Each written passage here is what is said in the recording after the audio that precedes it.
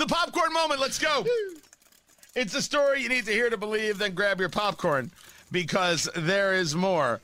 I have shared much about Richard Blumenthal in the past and the absolute madness of his anti-intellectual positions. He's a senator from Connecticut. He lied about his Vietnam service and thinks he can be a moral authority with us. And in response to what happened in Boulder, Colorado, 10 people dead, there is a suspect in custody. We know that the suspect is 21. We know that the suspect comes from Syria.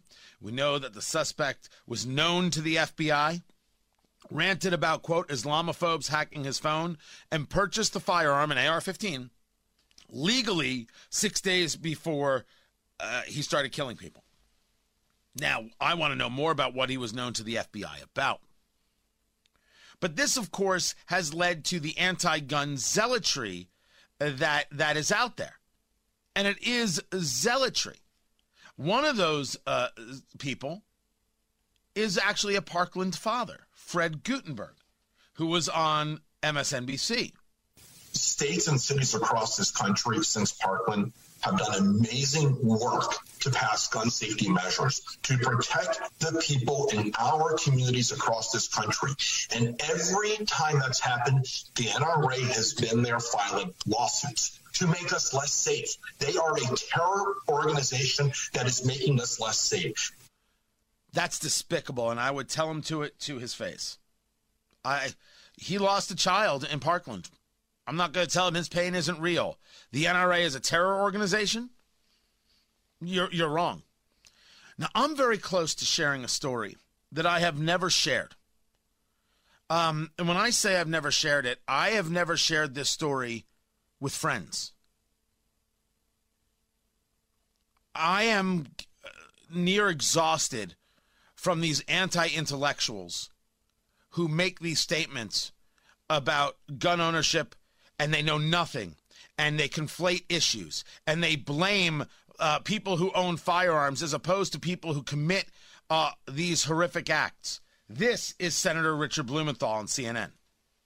To Senator Cruz, I would say thoughts and prayers are good, but they're not enough. And after every one of these shootings, my Republican colleagues say that they're offering thoughts and prayers, but then they oppose common sense constitutional measures to separate people from guns when those people are dangerous. You know, a shooter in Atlanta is just a misogynist and a racist, except when armed with a gun, and then he becomes a monster and a mass murderer. In Boulder, that shooter was a deeply disturbed man who became a mass killer because he had an assault weapon that could kill people with the efficiency and speed meant for the battlefield.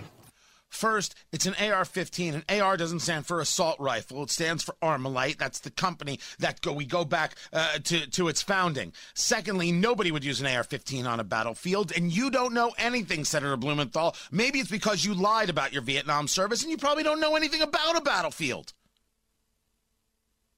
But you'll notice what they're doing here. It is not about saying there are some people who shouldn't have firearms. That's a worthy conversation. A serious one, too.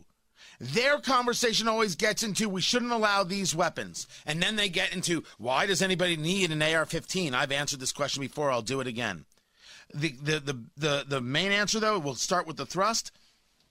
Who cares what you think about what I need? Asking why you need is the question of the despot. Unless that's what you think you are.